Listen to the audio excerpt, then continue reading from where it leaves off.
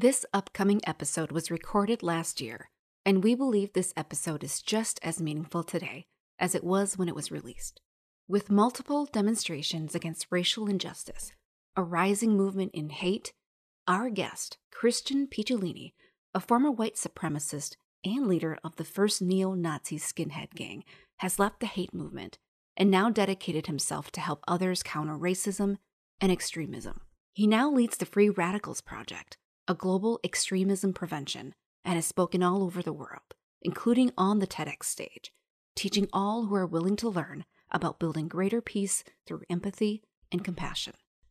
Enjoy the show.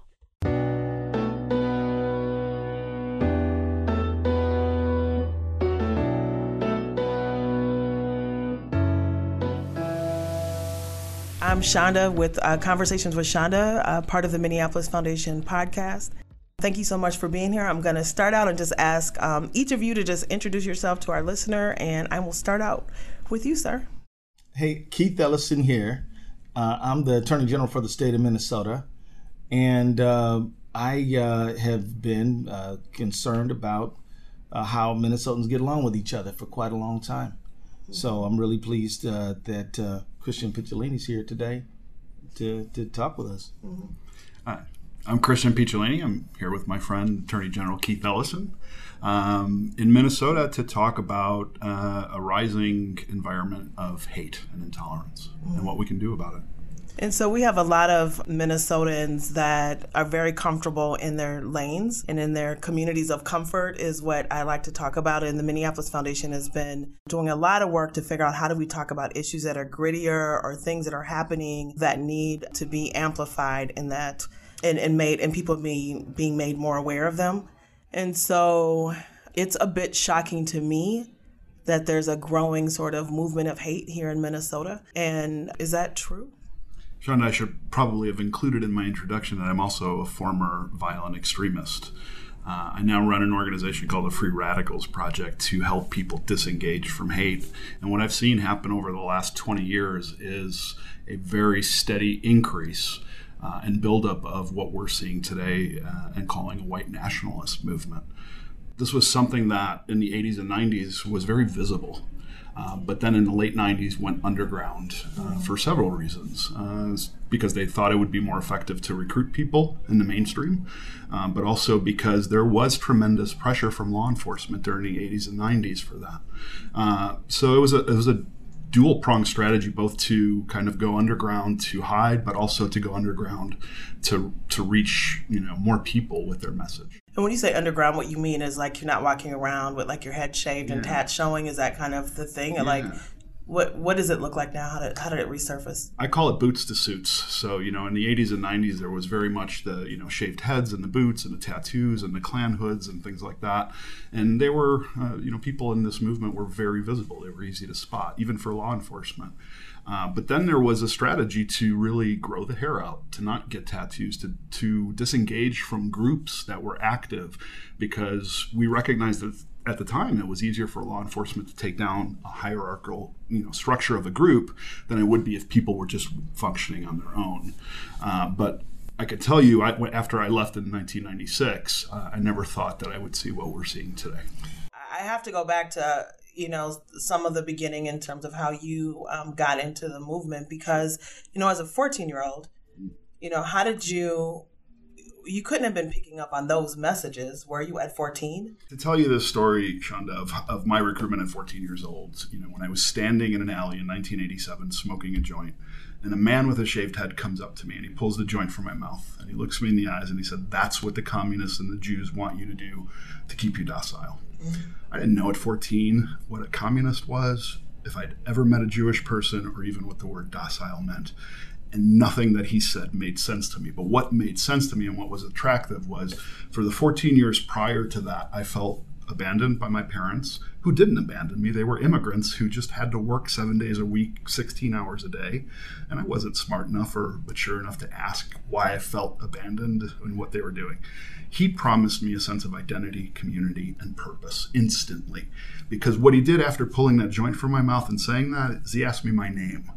And I was afraid to tell him because my last name is hard to pronounce, Picciolini, and it was mangled by every bully that I'd ever met. It unfortunately rhymes with weenie, so you could pretty much make anything go with that. Kids are mean, yeah. But he didn't laugh at me. He said, "That's an Italian name, and you should be proud of that." And that was all I knew. I'd grown up in an Italian household with Italian parents in an Italian neighborhood on the south side of Chicago, where other families had emigrated to from the same villages that my parents came from. So I felt more Italian than I felt American, even though I was born here. I was the first. So when he said that, he started to say, well, your ancestors were great warriors and great thinkers and artists, and you should be proud of that. And somebody wants to take that away from you. And as a kid, the only thing I'd known, him offering me a sense of family, a sense of purpose to save something of great value that was being replaced. It was pretty intoxicating for a powerless 14-year-old to suddenly embrace that and be embraced, because they did deliver at first a sense of this, paradise on earth, and even the promise of paradise after death, sure, which is a pretty common, dangler for any extremist group. So I think we have assumptions around who gets into mess as children, and usually there's not a dad around. And so here you have these hardworking parents that are raising you, likely to do the right thing. And meanwhile, you're being seduced, and you're piling guns in their basement. Yeah. So what didn't happen in the house for you? Or what advice, either what didn't happen, or what advice do you have for parents that are listening and concerned perhaps about their... And I think that's the operative word, is listen, right? And we need to listen to our children from the youngest age possible, and listen for what they're not necessarily saying, what they're trying to convey that words sometimes can't. Because had, a baseball coach or a football coach come up to me in that alley at 14 years old, I would have gone with that person. Even if that skinhead, who was America's first neo-Nazi skinhead who promised me paradise, was standing right there, I would have gone with the baseball coach. That person just never came. So as a parent, I think we really need to empower our children's passions. We need to listen to them rather than dictate to them everything. We shouldn't shape them into a version of ourselves. We should find a way to amplify the version of them that we can help shape them into. And so you didn't just get involved, you really emerged as a leader when he went to jail. The guy who recruited you went to jail. And so now you're leading in this movement. Yeah. So something about it was... It was empowering. It was intoxicating. I had gone from somebody who had been bullied to shaving my head and wearing boots and having the bullies avoid me and cross the street. Just the act of me being involved, whether I believed it or not, whether I said anything or not, was powerful. And I took that, one step beyond. Every time I would feel intoxicated, I'd keep going. And it was very much like a drug. I knew in the back of my mind it was killing me, that it was wrong, because I wasn't raised that way. My parents were immigrants. They were the victims of prejudice when they came in many instances, so it wasn't part of our family DNA. But the further you go in, the harder it is to get out. Because you have to abandon everything about your identity, community, and purpose, and start over in a world that may not want you back. And when did your parents become aware of what you were doing? The day I came home with a shaved head, maybe a week or two after that meeting in the alley, and I was proud to show them that, because it was now my way to hurt them, to get back at them for what I felt they had done to me. And they tried. They tried. And they didn't give up, and I'm glad they never did. It didn't work. It didn't seem to work at first anyway, but 8 years later, I was able to finally make my way back. I had to wrestle down some emotions to sit here with you today. I'm sure. So for the harm you did cause, how have you repaired that? It's a very important question, and I'm glad that you asked that. To me, repairing the harm that we've caused or that I've caused are the terms for forgiveness for me continuing to do that. At first, when I got out in 96, I didn't know what to do. I didn't want to do anything. I wanted to hide. And that lasted for a few years until I met somebody who I had hurt in my past, who I apologized to, and who told me, thanks very much for your apology, but that doesn't do a damn thing for me. Made me understand that I needed to seek forgiveness and repair the harm and the damage that I had caused. Was this the coach? This was the security guard at my old high school. Yeah, okay. Mr. Holmes. And who was African-American? African-American security guard. And who you fought? Who I had tormented in that high school. Everything from, fist fights, to protests in the hallways for a white student union, to picket up in front of the school. Yeah, it was not a good time. But one thing that he, on top of making sure that I would promise him to repair the harm that I caused and understand why I needed to, which I finally did. He also told me that he saw what he saw in me in every single student that he had ever worked with, white, black, Latinx, who could have gone in a direction that they shouldn't have. And what have I done? For the last 20 years, I have been trying to help disengage people from these groups to try and mitigate, future damage, to try and prevent people from going down that road. But I've also worked in communities, and I've also, I think I've been a good ally to people of color in helping raise their voices and in standing with them, even when they couldn't stand there, to try and speak up for them, which is, not something I want to do or should be doing. They should have their own voice. And just for our listeners to get a little bit of a sense of what has happened in Minnesota, before we started recording, you talked a little bit about being in Minnesota and Stillwater. And I kind of joked and asked, were you at the jail? You said no. And you came here for what reason? So in 1992, early 1992, my wife at the time and I, when we were 20 years old, had almost bought a house here in Minnesota. And it was a hotbed back at the time for, this was before the internet. So music was a really big vehicle for propaganda. So that's what the CDs were all about. The CDs were all about that. So actually, Jeff had met me when I was here in Minnesota, when he was just kind of a kid coming up, and I had kind of graduated up. But there were, bands here. There were a lot of skinheads based here. The part of the organization that I was helping lead, the Northern Hammerskins, that were part of the Hammerskin Nation, a larger international group, were based here in St. Paul, in East St. Paul. Mm-hmm. And so now, you're going across the country. You're here in Minnesota. And Keith, you are with him, and you're going to go talk to some of our neighbors and residents of our state.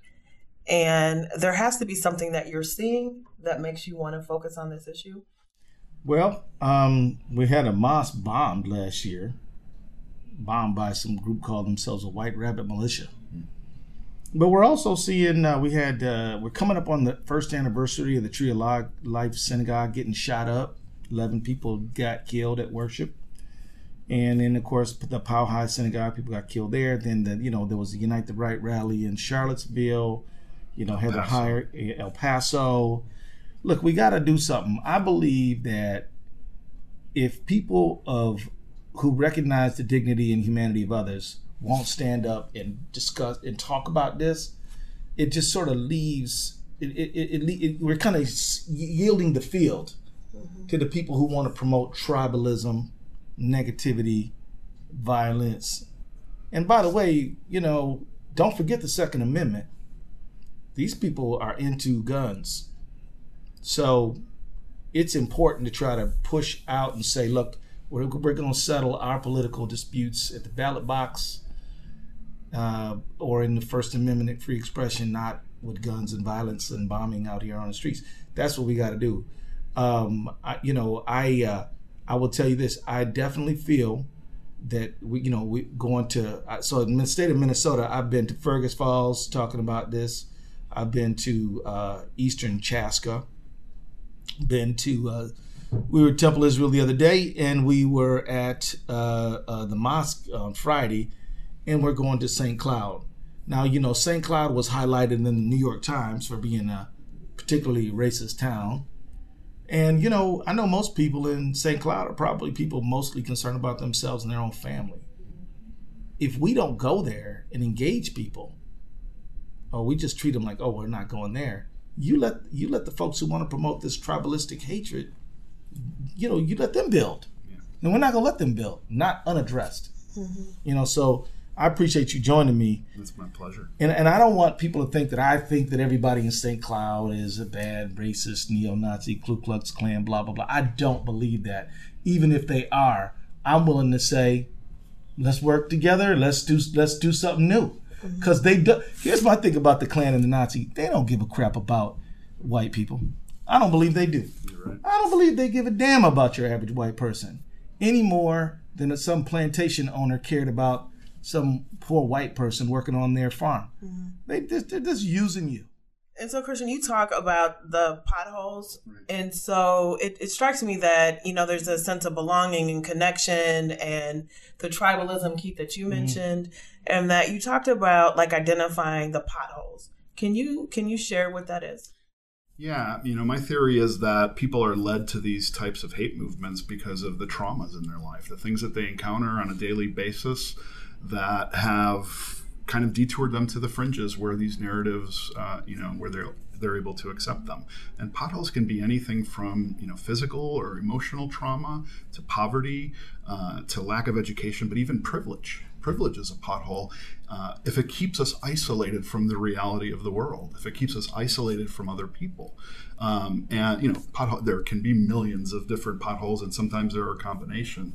But uncertainty is really what kind of bubbles up from all of those, or shame, even in some cases. Yeah, and when you talked a little bit earlier about folks going underground and the boots to the suits, and I think when I talked with Robin DiAngelo, we talked a little bit about, we have this image of what a racist looks like, and they're like in the hood and they're like doing these god awful things. And it would be easy to walk away and say, well, the extremists and the white nationalists that exist today are the ones that are toting guns. They're threatening violence. They're going into places and taking lives. And I know that we're probably working and living amongst people. And I'm curious on the language, right? Like, because I'm hearing very coded language right now. And what should we be listening for? Well, unfortunately, they're very good at changing and changing fast. So they're always changing their language. But, I would look at policies, right? If they're, especially in the political realm, if they're pushing for kind of isolationist or segregationist policies, everything from immigration to even foreign policy, and how we, either are an ally to, people we've treated well and have treated us well, or we are now siding with people who are, the not so good guys in the world.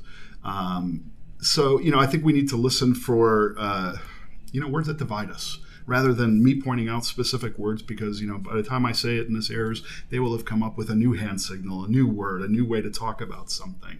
A new meme or something. Exactly. Let's look at the intentions of people. If the intentions are to further divide us or to isolate us even more, that's what we should be looking at. Yeah.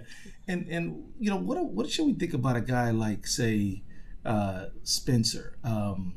He speaks really fine English and went to Duke and PhD. And I think the racists come in all stripes and try to hide their truest intentions with Brooks Brothers suits. And I think we shouldn't fall for it. Again, it's about actions and intentions. Right. So we have folks of color and various religious backgrounds that talk often about their experiences, about not feeling included or being attacked or being victimized in some way, being in hostile work environments, all of these types of things. And often it goes unheard or not responded to. And does it take a former white extremist to get extremists out? Right? Like, I mean, is it possible, like, to Keith's point, like there's a degree of empathy and understanding. And I believe the gentleman that helped you from your school was an African-American guy, right? Like what happens when you encounter it? And I know that you're doing work to pull people out, but I don't speak the language, and so when you encounter it, what do we do? Well, first of all, I should say it's never the responsibility of the potential victim to be the one to reach out with empathy. That I would never put that responsibility on people of color to do that, which is one of the reasons why I do it, to try and disengage. But let's be clear, what I do is a Band-Aid. I am a garbage man, trying to pick up whatever's left to salvage, right? If we want to beat this, we have to prevent it from happening. And that is changing our systems and our institutions to not be racist. It's making, policies equitable, and about making sure that social services are there for, from the day we're born, to make sure that we don't ever hit those potholes, or if we do, that there's support there to kind of help us navigate. That's what will defeat extremism, not, a language that's completely counter to it, not debate, not punching, Richard Spencer in the nose. Right. Might make you feel good, but it does not change anything. In fact, it probably didn't change his mind. No, it makes things worse. Yeah.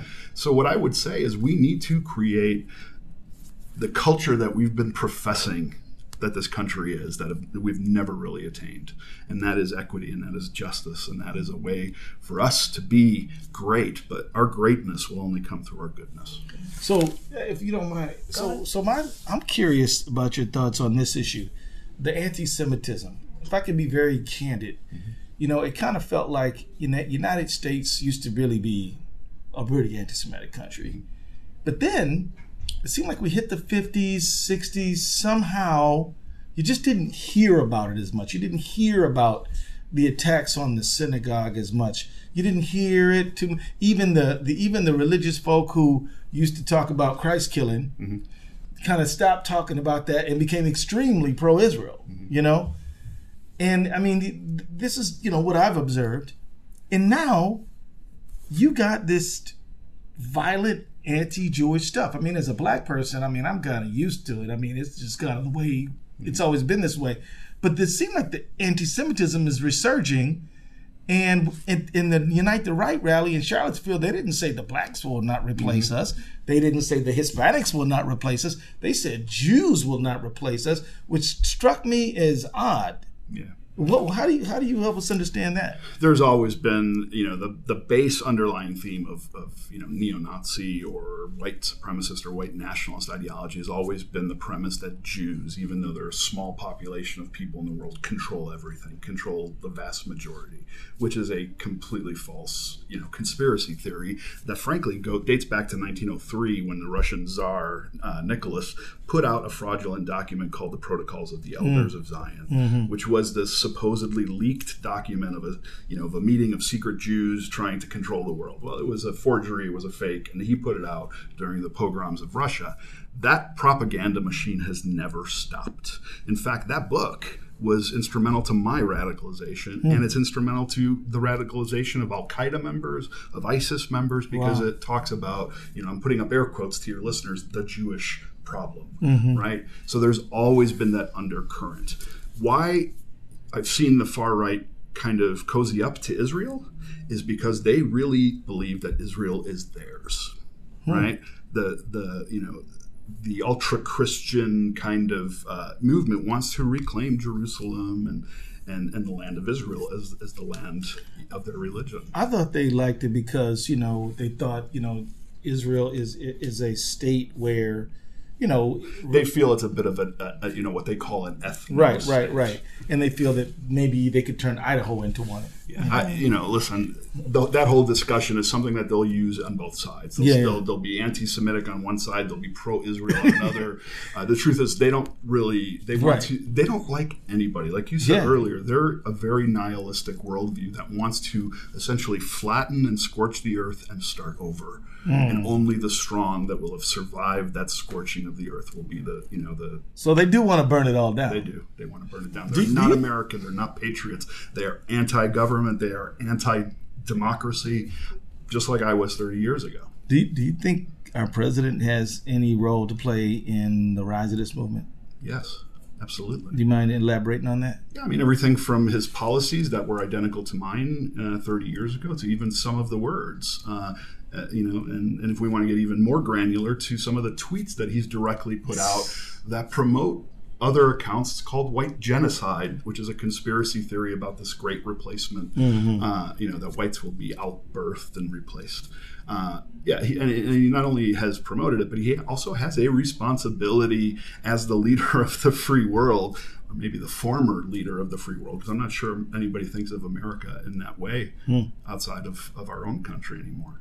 He has a responsibility to watch his words, because his words, even though they're not directly telling somebody to do something, are encouraging people to commit these acts of violence. Yeah, and you know, I could say so much about that piece of it, but there's a lot of leaders and people that are upholding the language, and I don't think this is a partisan argument at all. Not at all. What, based on the conversation we just had with the book, and then the tweets and the languaging, what role does social media have at this moment in time? You know, social media is like that digital alleyway that I got recruited in, except that now it's a 24-hour all-you-can-eat hate buffet if you're hungry.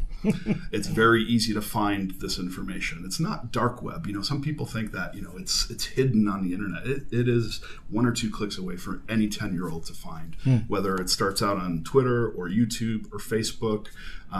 You know, sending them down the rabbit hole is very, very easy. So a lot of this misinformation, you know, is coming from hostile foreign powers. Some of it is coming from, you know, internally in our own country.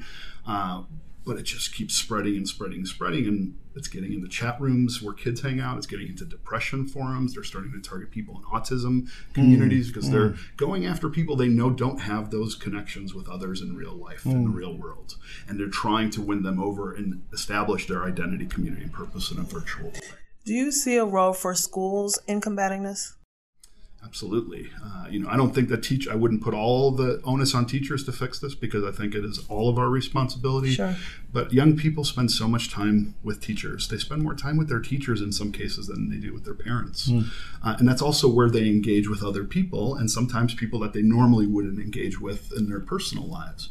So I think it has to start from the youngest age possible.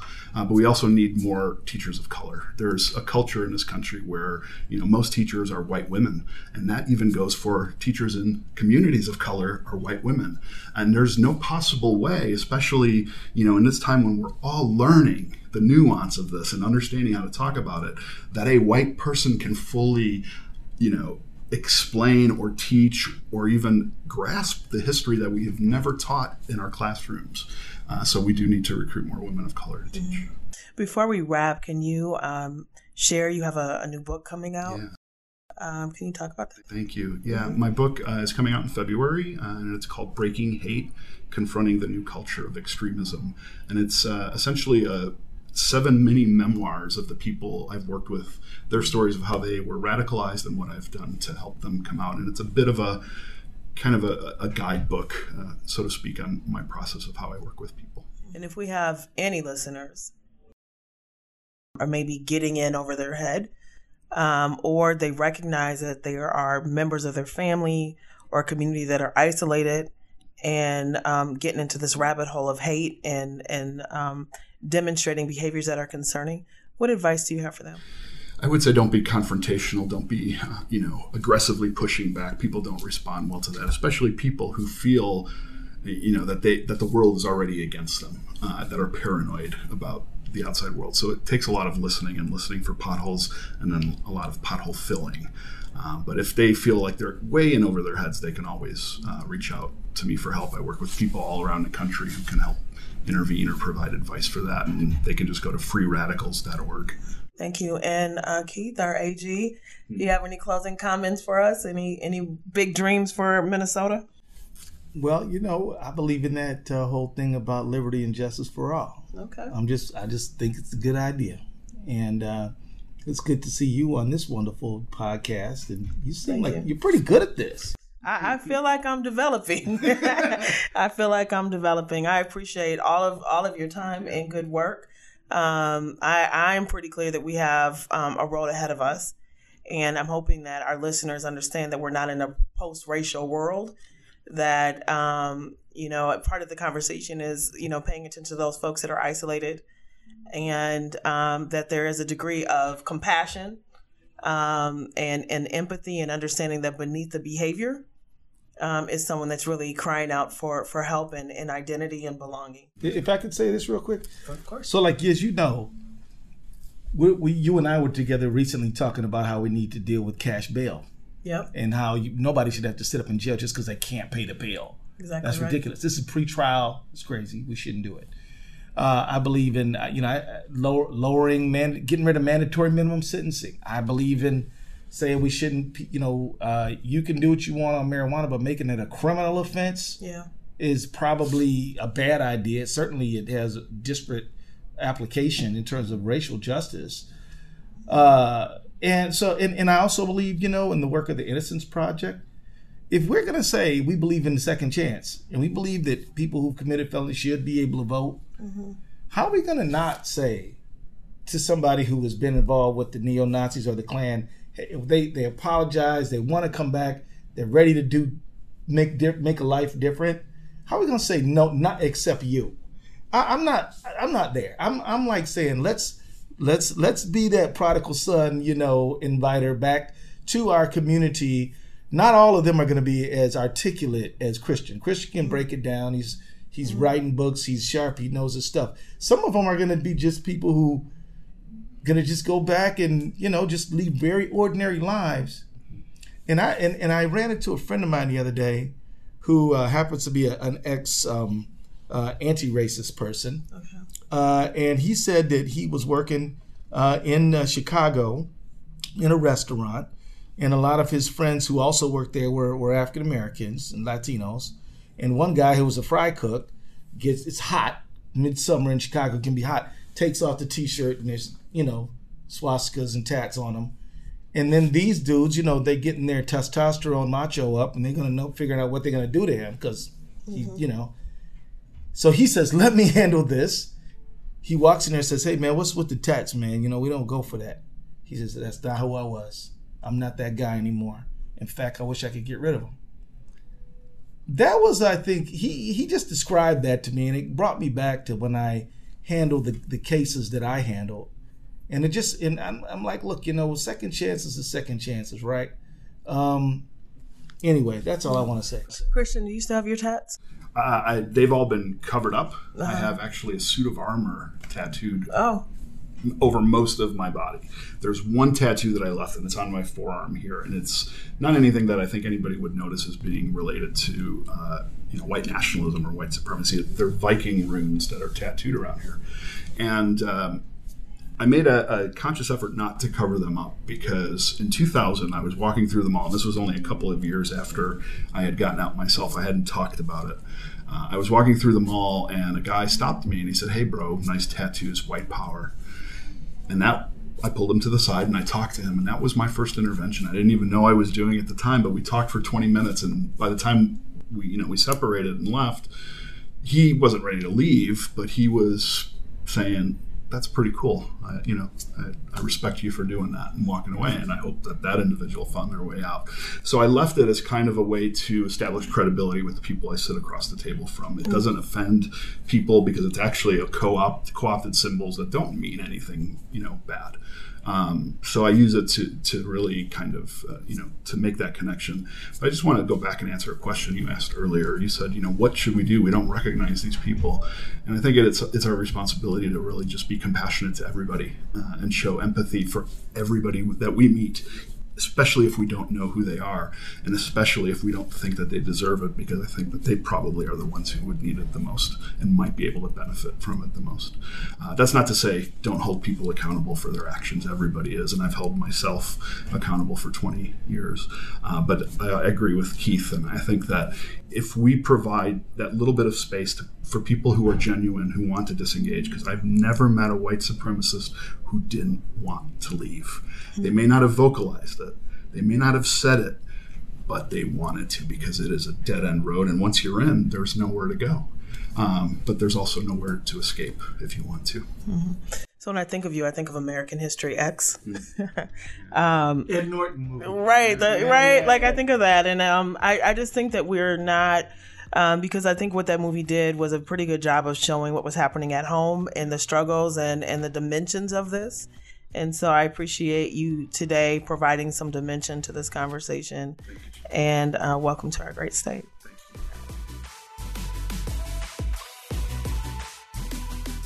To order Christian Picciolini's new book, Breaking Hate, please visit breakinghate.com. You can follow Shonda on Twitter at Shonda S. Baker. To listen to more episodes and learn about upcoming events, please visit conversationswithshonda.org.